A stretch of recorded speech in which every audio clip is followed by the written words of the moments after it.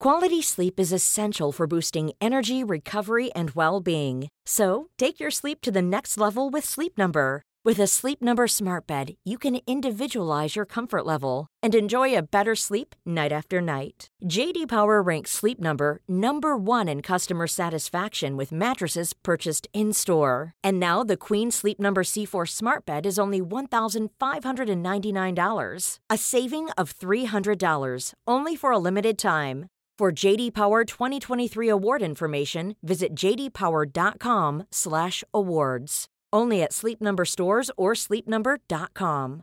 Cool fact, a crocodile can't stick out its tongue. Also, you can get health insurance for a month or just under a year in some states. United Healthcare short-term insurance plans, underwritten by Golden Rule Insurance Company, offer flexible, budget-friendly coverage for you. Learn more at uh1.com. So this traverse, for example, against the ice we were talking about, before accessing to the Frendo, it's for sure a mental game and experience game, because okay, it's super easy, I can cross there, it's just 2 meters of ice, I just get some speed, put my board flat, wait, and then I know just before it's going to be good snow, I will be able to stop. So you need to go fast to be able to cross easy, because if you go slow and you slip on the ice, then you just fall down on a crazy couloir full of ice, which it's death for sure, 500%.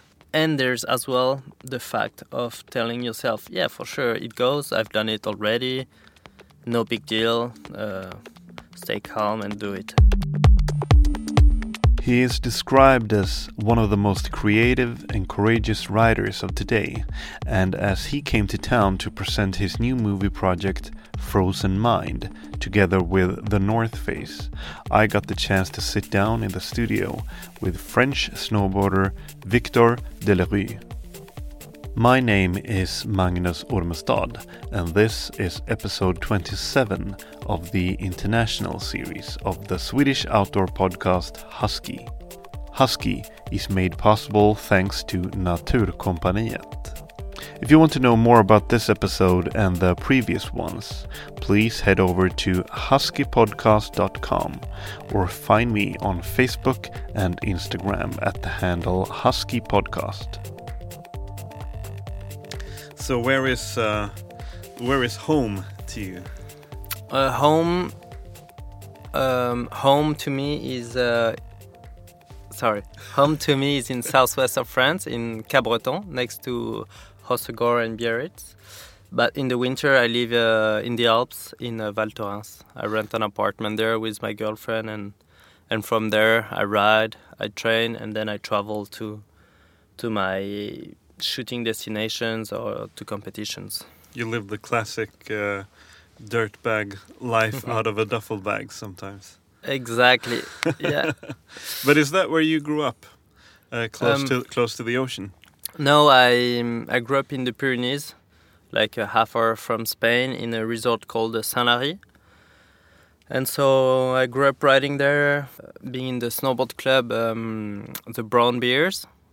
And from there I did competitions, and then I got some sponsors, and then I kept on going, and then had to choose between competitions of border cross and freestyle or filming, and I liked filming most, and producing footage, pictures, videos, making movies.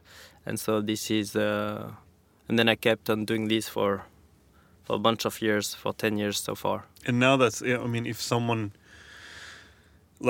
flying over to Stockholm, for instance, and if you sit talking to someone next to you and they ask you, so what do you do for a living? What do you answer then? Do you tell them that you're a snowboarder? Yeah. Before I had trouble to say I'm a snowboarder. It felt kind of weird, but now I've been doing this for so many years. So yeah, I say I'm a snowboarder, and I work for it, and I live through it, and yeah, that's. Everything is around that. Yeah. What about growing up? Because you're not the only one in your family that have some skills on the snowboard. You have 3 or 4 older brothers and sisters. Yeah. You're the youngest of 5. Mm-hmm. Yeah. how did that happen? Because I mean, correct me if I'm wrong, but every one of you have pretty heavy merits. Like all of you have pretty heavy. Like you've won like nationals, you've won like Olympics, and of course Freeride World Tour and stuff. So how come you all ended up being this ambitious and full of talent when it comes to snowboarding? So our parents have 5 kids. I'm the youngest one. I have a sister which is in the middle, and my older brother is like 12 years older than me. And we all grew up in the Pyrenees in Saint-Lary in a village, in a ski resort. And our parents had a ski and snowboard shop, so they were working like their ass off like every day. Of course, tourist season, 24/7, like all the time. They were owner of the shop, so big time working, and I guess they were earning pretty well their life, and they were just letting us doing what we want. For example, if we wanted to go like to for a week in the Alps to train, like they could afford to pay it because they were working really hard, and I don't know, we got like pretty good at it. I know, like when I was a kid, my older brother were like being very good at the competition, and every weekend they were traveling with the brown beers with the club from Saint-Lary, and they were winning all the competitions, and so it was really a good vibe to see them coming back on Sunday night every weekend, and like having like I could feel they had the best weekend traveling with their friends. Everyone was killing it, and then from there they kept on going, and me, I had my brother as inspiration for sure, and kind of went the same way. And you've never been skiing? I was skiing until I was maybe 11. I got my first snowboard when I was 6. Then from 6 to 11, I was a bit doing both, bringing my snowboard, my skis to the resort. I was usually going to the ski club and managing to bring my snowboard. And then right after the ski club, I would put my snowboard on. And at some point at 11, I think I got sponsored by, I don't know if it was Burton Burton, probably at that age. And then I was, I just put the skis back to the... And you never opened that closet again? Yeah, to the closet. And just maybe once every 2 or 3 years I do one day of skiing. Like, I have the worst style ever, but it's super fun to go like fast with the worst style. And no control, for sure. No control, exactly. But could you tell me a bit about the community, kind of, because you started racing as well, like you did half-pipe, freestyle? So first I was a part of the club from Les Brunbiers from my ski resort in Saint-Lary. And then I was doing good at the competition, so then I was traveling with the Pyrenean group. We're traveling to the French championships, French cups and whatever.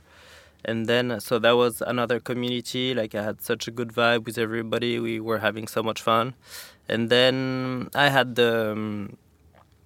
I had some sponsors, and then they asked me sometimes to go to some shootings, but I was as well doing some competitions, but at some point it was at the same time. So at some point I had to choose, okay, should I go to the shooting or to the competition? And at some point I was like, okay, let's just do what I like the most, which was making videos, making shootings and stuff, and writing the kind of stuff I really liked. So I went this way, and I kind of stopped competing, yeah. And that came, like, so, for you, that came very early for you, that you had to make these kinds of decisions. Like between choosing between like competing or working with sponsors and everything. You were just a teenager then. Yeah, I had to choose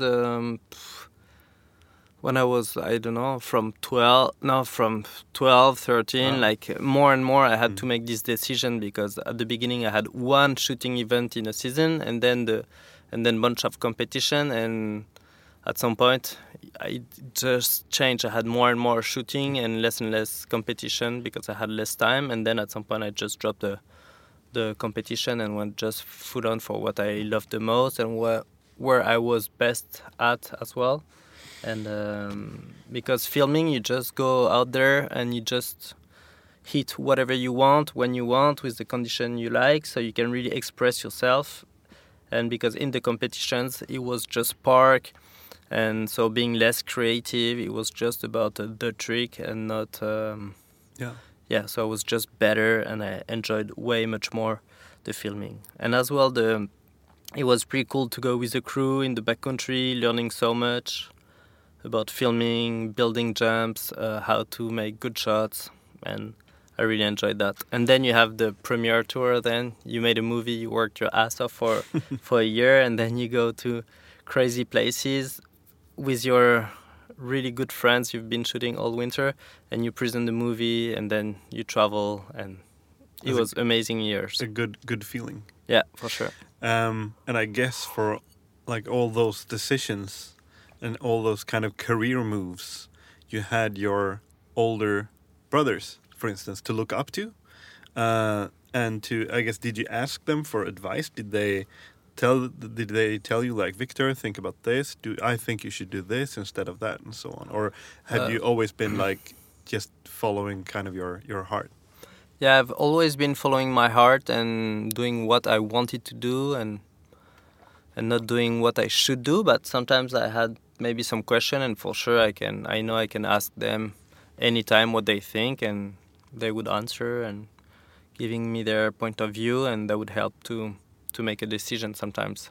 For example, one year I know Polo and Xavier went to the Olympics, and I was like, oh, maybe now slopestyle is at the Olympics. Maybe I should try to qualify, and then we would be three brothers. And so they thought it was a good idea. There were one of them, especially Polo, was really psyched about it because he loves the Olympics and the competition part of snowboarding. But and as well, my sponsors were really stoked about it. They were pushing for it. But at some point, so I was trying to compete, to qualify. But at some point, I had big video project opportunities as well. And in December, I was like, I had to choose, and I was like, fuck the competition. Anyway, I'm not that good, and that's not what I really want to do, really dream to do, and I don't think I will be that great. And I have this video opportunity I want to go for full on, and I don't want to miss that, and that's what I did. And honestly, I don't regret anything. Never looked back and wanted to do something different. Super stoked on all the choices I took so far.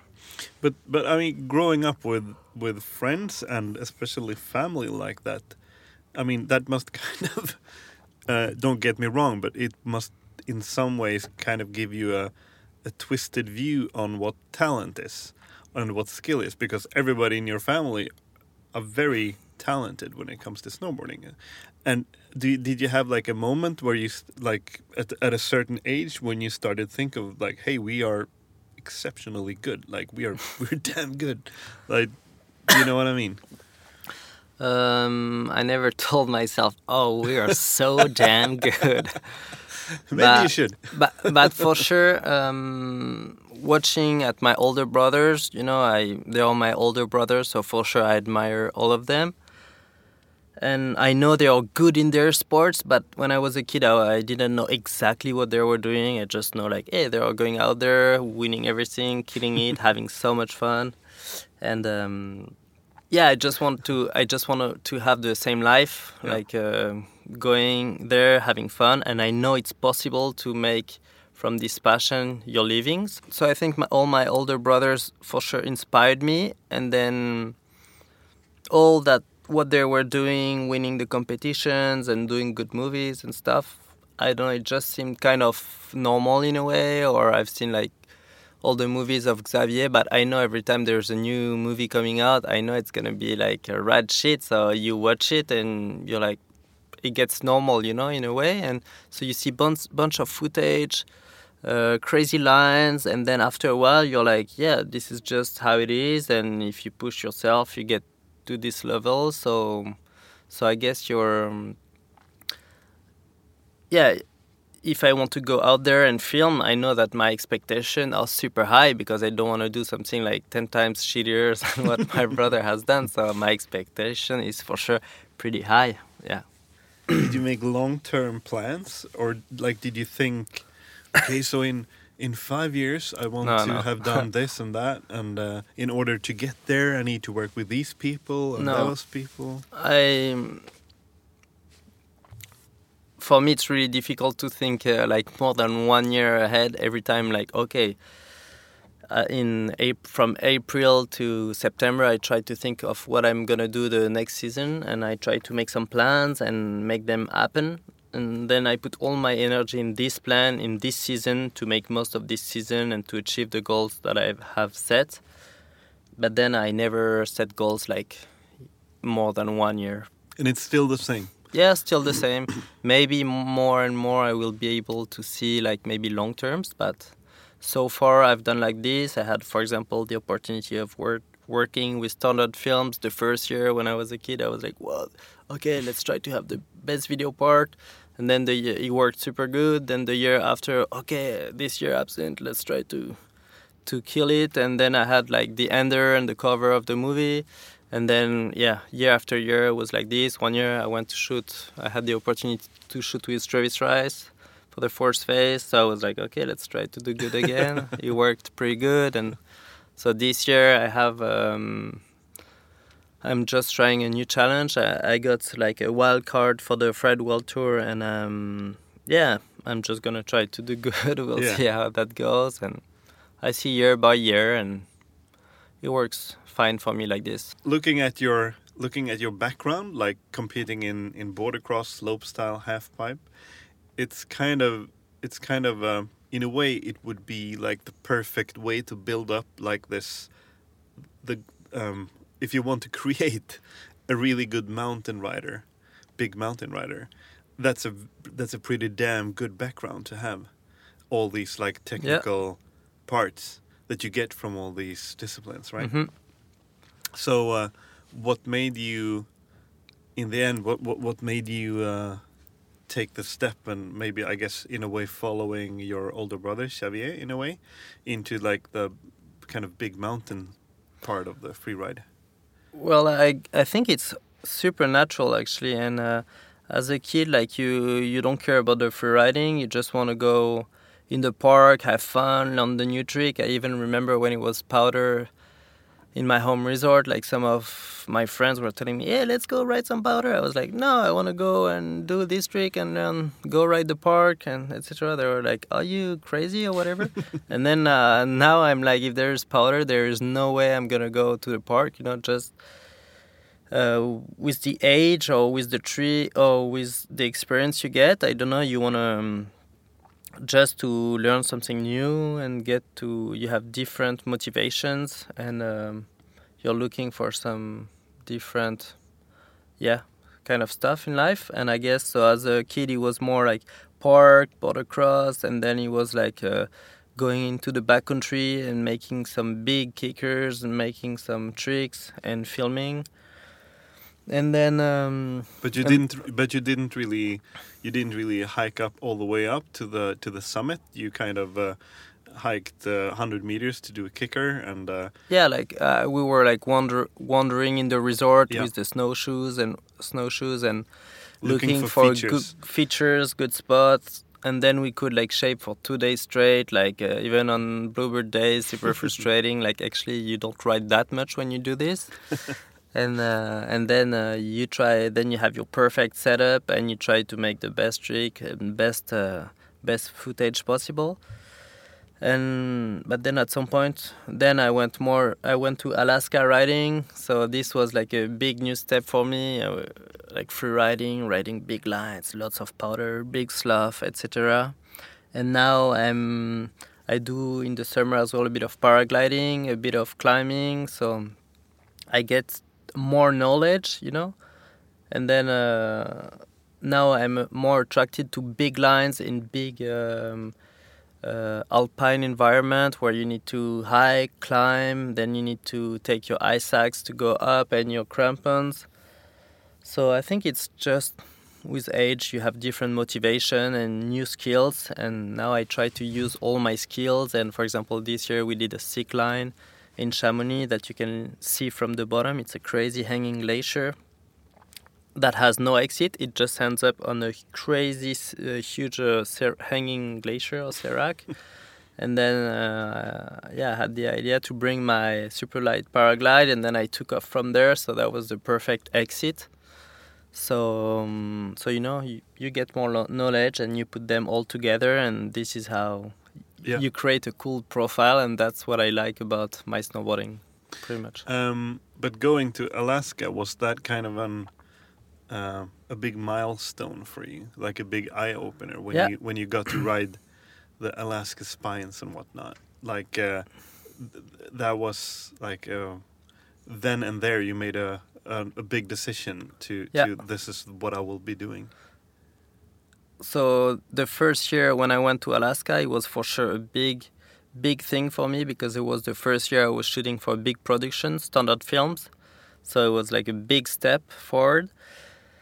And so my brother Xavier was as well in this production, and we say, okay, let's go to Alaska this year. And it was more his idea, and I was like, holy shit, okay, let's do this. And as well, it was a lot of big investment for myself, because I had to put all the money down on the table, like in December already for Christmas time. I remember we're having this conversation, and it was a big step, big move, and then it worked so well. I was just with him, like in a crew, and we had like amazing time. We killed it, and then from there it was pretty much game on, and I went year after year, and then on my own with different people, and then it was more maybe myself showing the people around there in Alaska. So it was cool. But I guess your brother, he would not have invited you if he didn't know that you were ready for it. Right. Yeah, for sure. Like you knew that you could trust him. Like, okay, so if he wants me to go, he thinks I'm ready for it and I can do it. Yeah, definitely. So if he proposed me to go there with him, he knew like I had the skills and the mindset to do it. So, but for sure it was pretty nice from him, because if you bring someone, I was pretty young, maybe 18 or so. So you need to take care of your little brother and make sure he doesn't go and walk over the big corners or get caught in a big avalanche or riding terrain with exposed rocks under or big cliffs or whatever. So for him it was a big it was, I think, a bit stressful, because he had to take care about himself, his line, his decision. But even more important, to take care about my decision, watching from a side angle that I was not doing too much bullshit, and making sure every time I was making correct decision. And so it was a bit stressful. I remember the first day we went out there. We got dropped on a big AK lines. So we get dropped. We jumped from the chopper on top of the line. Just you and Xavier? Yeah. And then poof, the clouds showed up. So he helped me to go to the top of my line. He was big corners, super like steep, so technical to access to the line. So he brings me there. Okay, I'm on top of my line. We kind of cut the cornice a little bit, but I cannot move anymore, because it's like if you move, maybe the cornice will break, or maybe you can fall from the other side. So you just sit and really don't move. And then my brother goes to his line, which was maybe like 60 meters or so away, but it was a mountain between us, so we couldn't see each other. And then we were waiting for the good weather to come back, but we were just waiting like for I don't know, 20 minutes waiting. It was horrible. And as well, he told me, hey, we go to Alaska, so maybe you should try to ride a bigger board. So he gave me one of his board, which was huge, and I just put my binding randomly on there. So yeah, whatever. So that was the first time you rode that board? Yeah. So then, okay, skies gets a little bit clearer. So he goes, so I don't see his start, but I just see him like tumbling, like boom, boom, boom, boom, boom, all the bottom of the line. I'm like, holy shit. Okay, but well, he's fine. He waits for me at the bottom, and me, I go. And then after already 2 meters, I was already like in my white room. I couldn't see where I was going. I had to stop. Then I was like, okay, fuck it, let's go. I went. I had such a weird feeling on this board that I never rode before. And then like couple meters after, it was just a roller. I kind of freaked out as well because I wasn't sure that behind this roller it was clear. So I was like, I stopped again. And then we were like, damn it, what a shitty first day.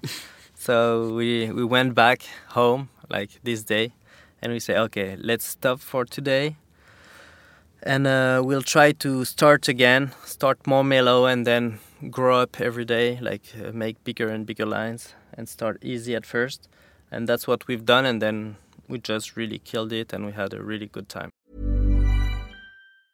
Hey, I'm Ryan Reynolds. Recently, I asked Mint Mobile's legal team if big wireless companies are allowed to raise prices due to inflation. They said yes. And then when I asked if raising prices technically violates those onerous 2-year contracts, they said, "What the f*** are you talking about, you insane Hollywood ass?"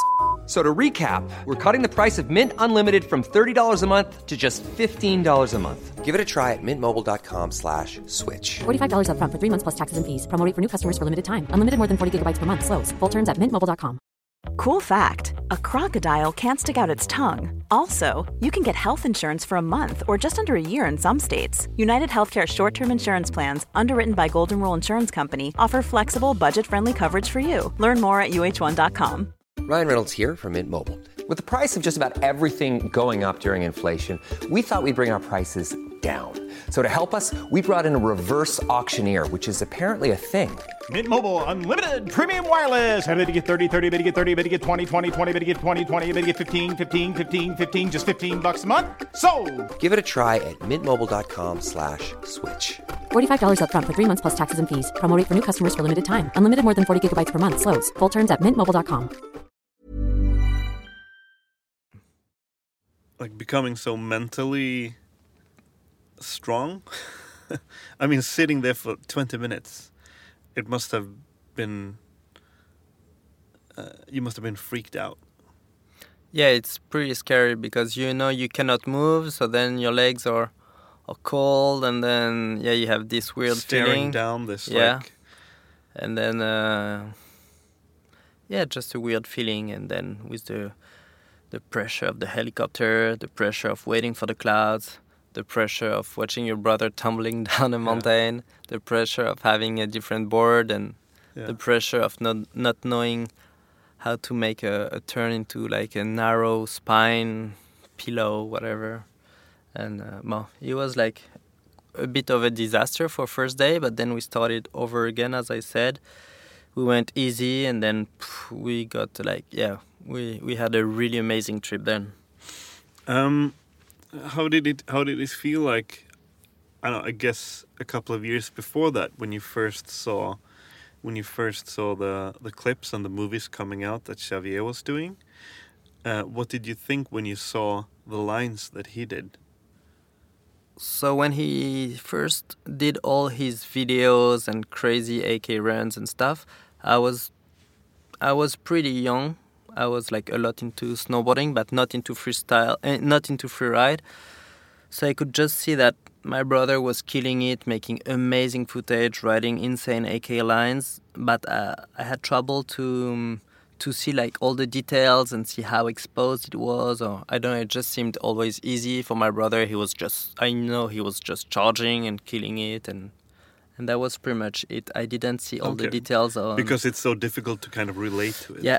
And that's what I realized maybe last year, that actually even the people from the snowboarding market, they don't even see the details on all the lines we do. You really need to be like really specific and to almost have been there already to understand the choice of the line and to understand the way, why did he ride it this way or not this way. And because once so this year we did a movie called Frozen Mine, but the year before I went with a skier from Red Bull, which is French, called Richard Permin.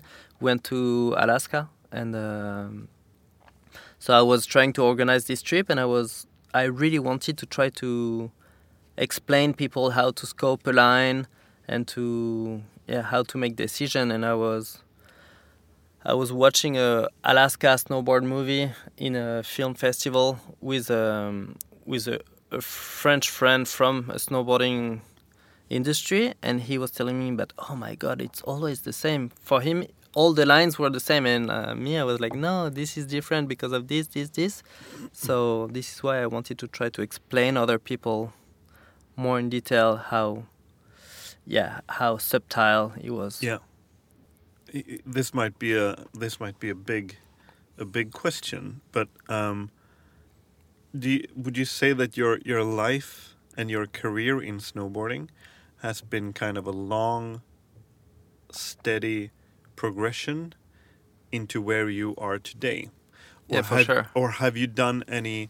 Because I could also guess that, for instance, that first line in Alaska, that was kind of a big milestone and kind of a big obstacle. Yeah. Like all of a sudden it's like, whoa, I'm way in over my head almost. Like this was something new. Yeah, it's all about building up, for sure. Yeah.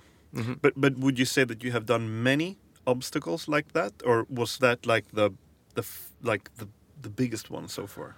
So the big one was like going to Alaska for the first time, not making it work good the first day, and then go back and build up and feel more and more comfortable. Then I remember a couple years later, I went back to Alaska and I rode like a pretty big line, because I know my brother Xavier, for example, rode it 1 year, so I know it was possible. So I rode this one, and then I was like, yeah, for example. And I was like, wow, okay, so I've done this one, so now I rode this crazy line. I know I could ride this even a bit bigger line that I would have never watched before. Even though I was at the bottom, I would have watched some small feature on the side to ride, but never the big line. So for sure, you educate your eye to watch the mountain in a different way, depending on the experience you have, what you have done, and what you rode, and then you just build up. And then 1 year I went to Chamonix. One of my friend Pierre Hortic, which I made the movie Frozen Mind with, he told me, yeah, come to Chamonix, I show you my playground. You should try steep riding, you will see it's fun. So I was like, okay, I go with him. So the first day we go on one of the steep run. Oh, pretty fun, with the rope, everything. And then like 3 days later we go onto a crazy run, like under the cables of the Aiguille du Midi, which is like 1,000, maybe 200 vertical drop. Super gnarly, and we did that. We had amazing condition, crazy powder, and so that was like for sure, like I was discovering a new sport pretty much. So that was another huge achievement. And this year we were like, okay, let's try to focus 2.5 months in Chamonix when it's the best time of the year, from mid-March to end of May, and let's try to make a movie out of it. And so that's what we've done last year, and we came out the movie Frozen Mind. Yeah. And so I learned so much, and it was great. Would you say like that type of riding is it any like technical obstacles like that? Did you feel that you had to learn a new way of riding or adapting your ride? Was that a big thing, or is the biggest thing always the mental? I mean, because you've been snowboarding since you were like 5, 6, 7 years old. So I guess, I mean, deep inside, you know that you can handle anything they throw at you. You know that you can ride it. But then again, I guess the mental game, like that part must be. Yeah. So the biggest thing in those steep skiing into big steep line, glacier line, where you know that under the snow it's ice and everything, then you need to do rappels, maybe sometimes abalakov, which are rappels into ice. It's more about experience and knowledge and know how to get out of a situation more than technicals. Yeah. But sometimes you have like some, for example, this year we did a cool line called the Frendo. It's a big, like 1,200 meters run as well, which can get ridden very rarely. Like maybe it was good like 1 day this year, and last when year the snow sticks to yeah, the, and this year. Last year, no one did it, for example. And at some point, we had to actually cross a piece of ice. yeah. And for this, you needed some experience and as well some technique, like know how to ride ice and let yourself carry it, and then stop a bit later on. And Because you're right, because you can see that in the movie in Frozen Mind, and you ride with ice axes in both your hands and everything, and that's yeah. But would you that's more mentally challenging, or is it like technical challenging for your riding?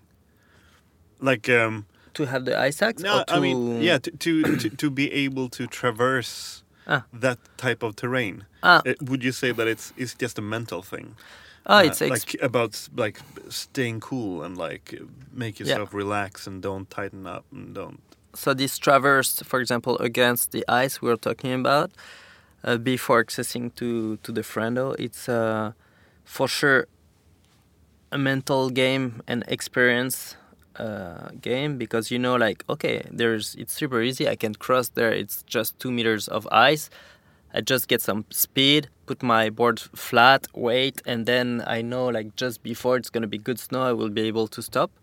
So you need to go fast to be able to cross easy. Because if you go slow and you slip on the ice, then you just fall down on a crazy couloir full of ice, which it's death for sure, like 500%. Yeah. And but there's as well the experience of being able to put your board flat, and there's as well the fact of telling yourself, yeah, for sure it goes. I've done it already. No big deal. Stay calm and do it. And so this was an option, or the other option was like, okay, there's a piece of ice. Okay, let's put the rope. So you take the rope out, make it clean, find a way to put an ice screw. So clean the snow, find some ice. Okay, clip the rope. Then go little by little. Then you would lose 1 hour. Yeah. So and then in mountaineering, it's a lot like this. You need to earn as much time as possible every time, because it's so easy to lose like 10 minutes here, 10 minutes here, 10 minutes here, and then you just end up your day way too late at night time, and then you have That's more... That's dangerous as well. Yeah, it's super dangerous because you're more exposed to the sun seracs. Comes up and the heating up all the... Yeah, to the seracs. If you're under seracs, they can fall down to you, or exactly as you said, the sun can get warmer and affect some cornices, which can fall and create avalanche that falls to you, or it can just warm up a little bit some rocks where there's a tiny bit of snow on them, so this just falls a little bit, but then it brings a bit more snow, which is called slough, which if that touch you, you go down with it. So the faster in mountaineering, the better, and what you want is to get down and finish, as we say in the movie. But this relationship with fear, how would you describe your relationship with fear? Like, don't you ever freeze up, or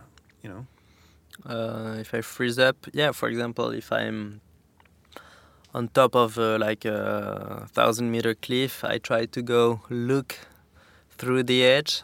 For sure, I'm gonna freeze and I'm gonna be like, oh, I hate this. In a way, I love it. In the other way, I hate it. But what I like to do in everyday life is to push my limits and to try something I haven't done before. And so you start with being next to a 10-meter cliff. You feel okay. Then a 50-meter cliff, and then gradually build up.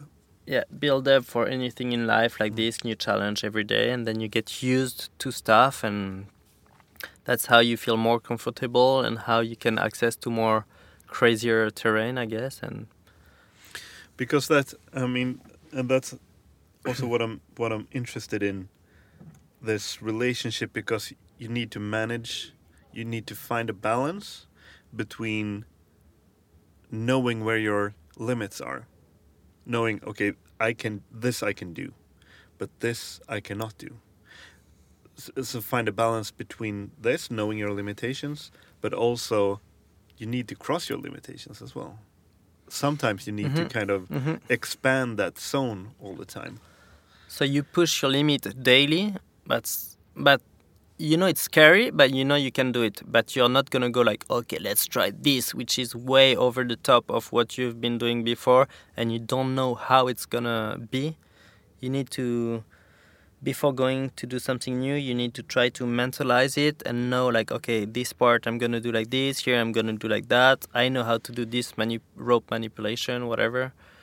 And then you're like, okay, I can do it. But if it's like way too much difficult and you don't have all the elements in your hands and you don't know how to face this situation, well, then maybe it's not a good decision to go. But are you good in that? Are you good in like turning down? And also what kind of mindset?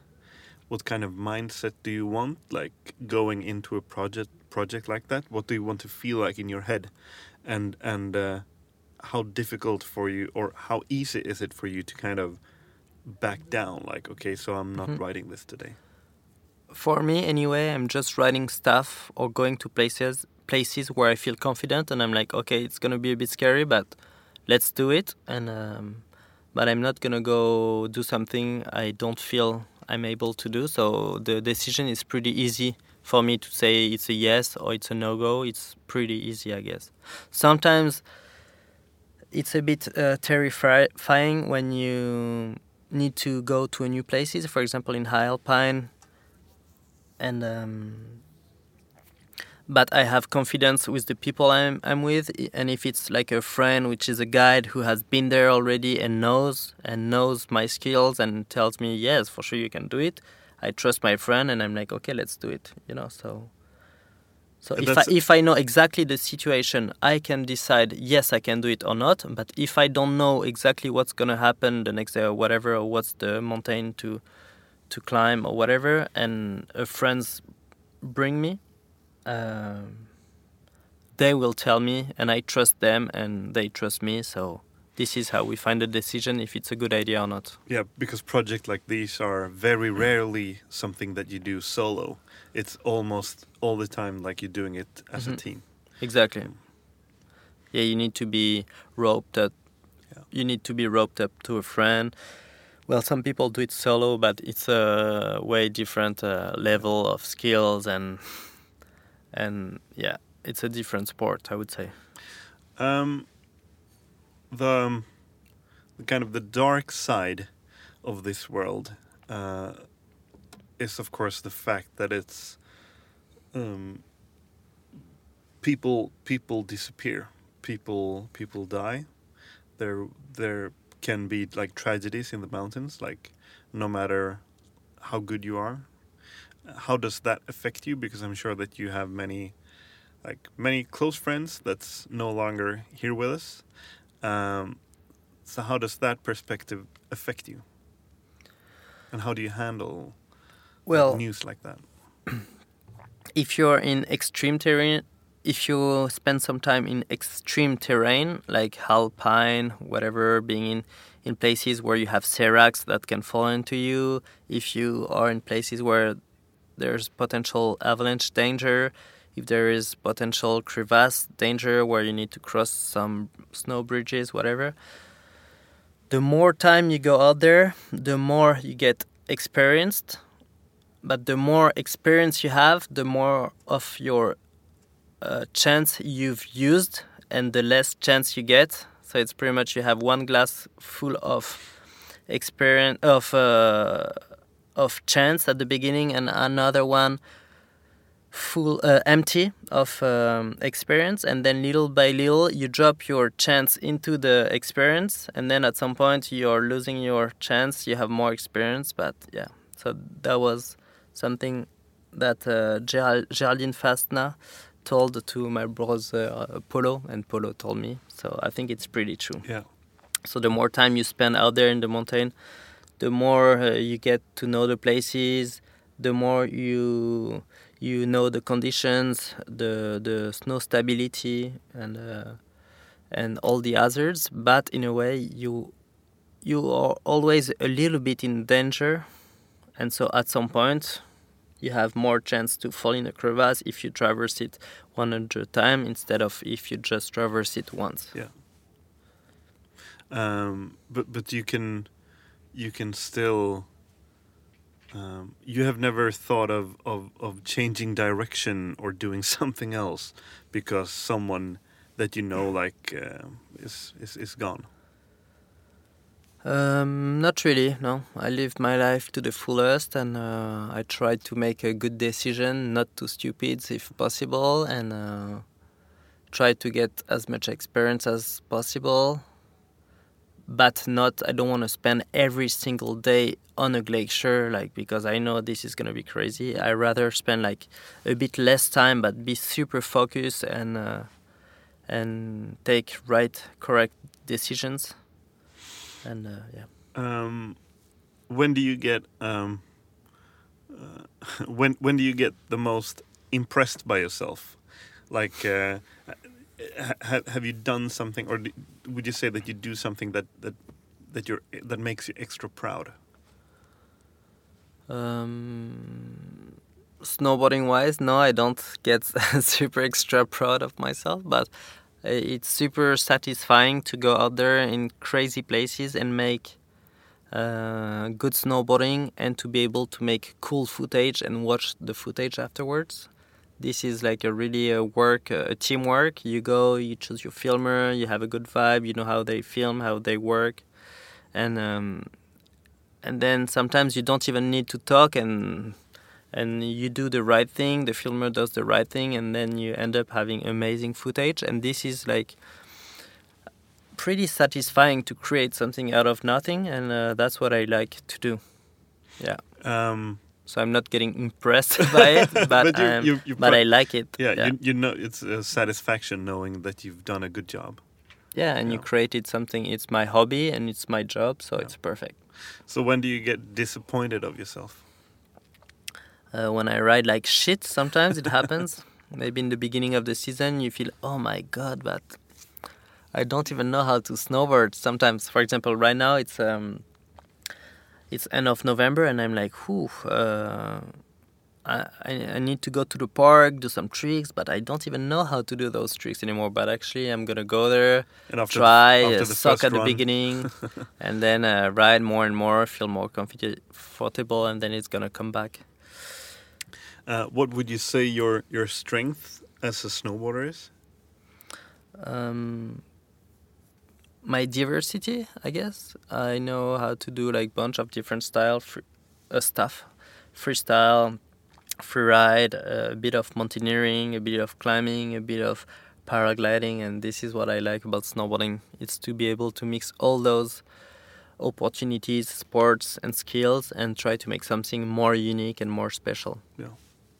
And speaking about unique, you are here in Stockholm to show Frozen Mind, the movie that we've already touched upon.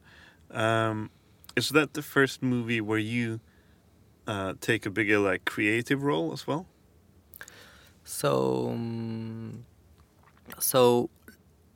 1 year ago we did a movie called Sweet and Sour. First time I was doing a movie with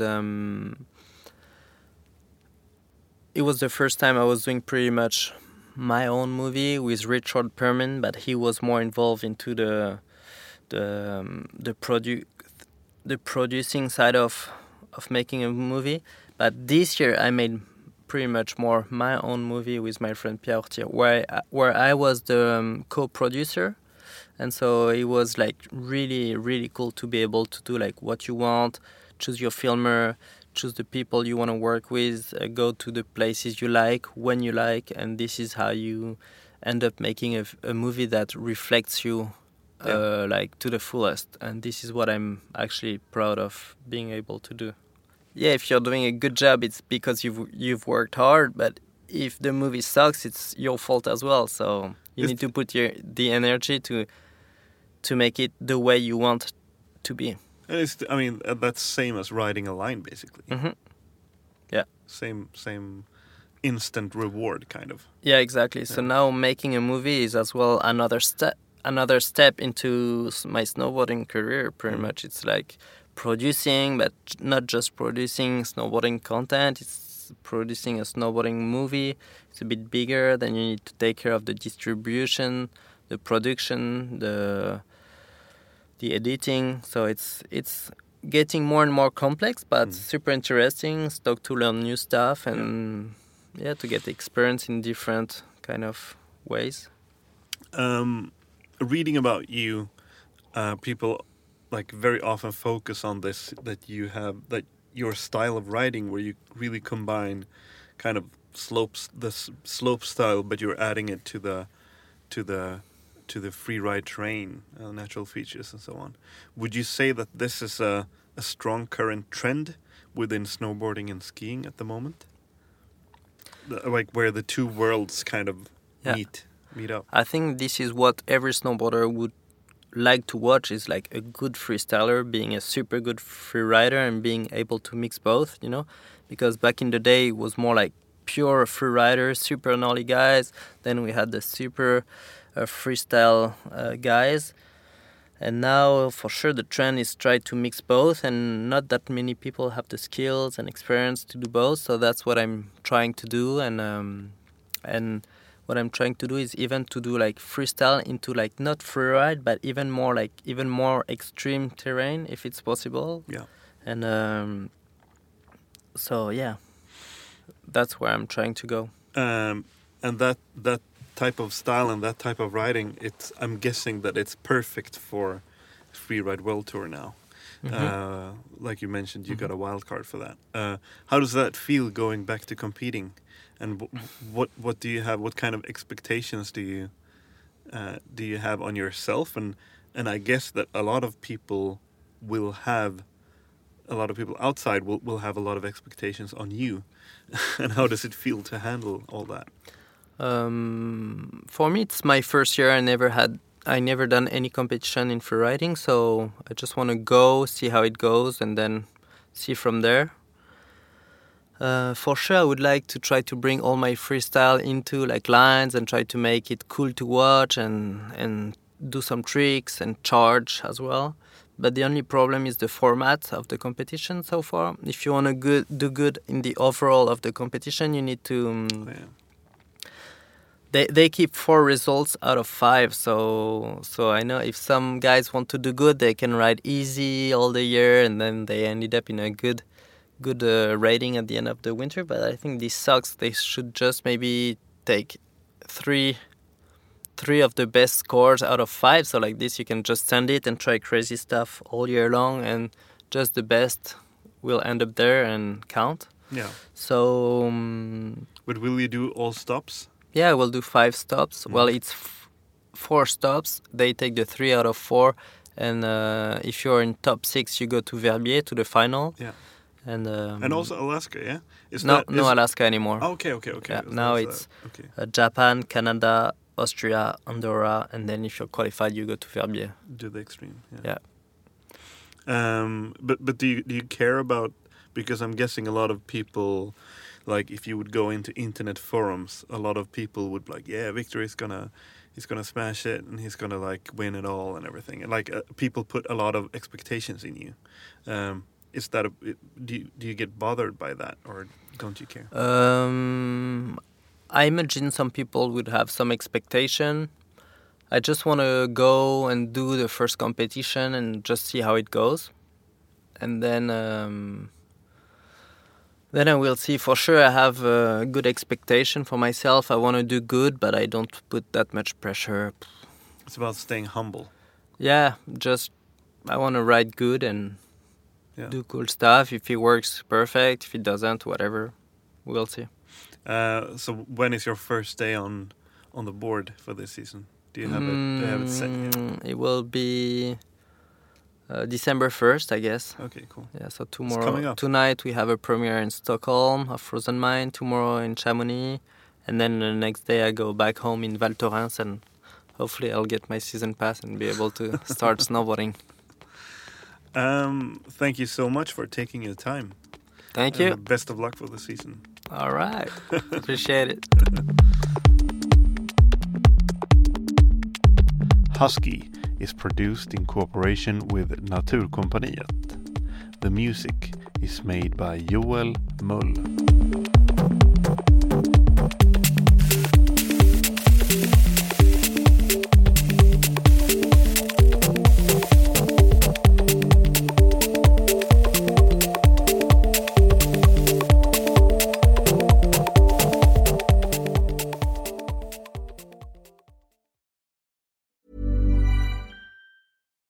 Botox Cosmetic, out of botulinum toxin A, FDA approved for over 20 years. So, talk to your specialist to see if Botox Cosmetic is right for you.